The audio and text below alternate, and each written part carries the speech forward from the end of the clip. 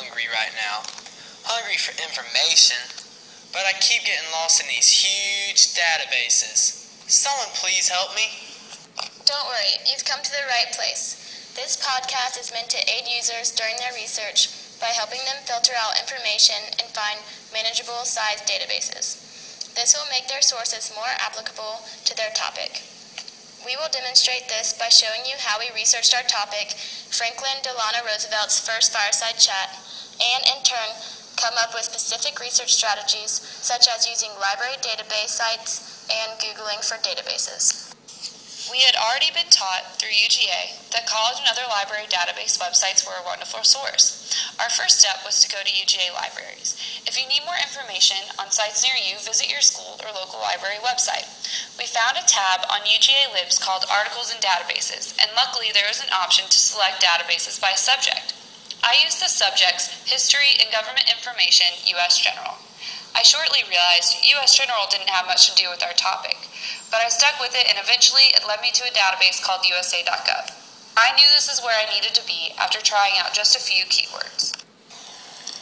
However, we weren't quite satisfied and wanted more information. So next, we went to Google to search for databases. We realized that at first, that our search results weren't refined enough. We Googled user tips, and this is what we found.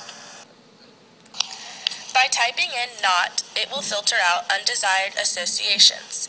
The plus symbol finds related keywords to your search. Finally, the asterisk helps search for words that could have several meanings, spellings, or contexts.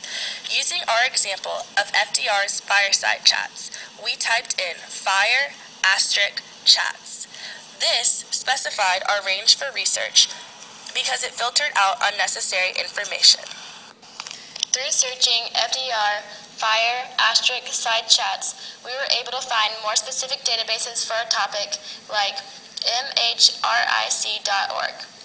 Through searching FDR plus fireside chats plus database, we found www.2db.com, which is a World War II database. Oh my gosh, thanks guys. I feel much better about navigating the internet. Now I don't have to deal with those pesky, gigantic databases, and soon I'll be stuffed with information on my topic.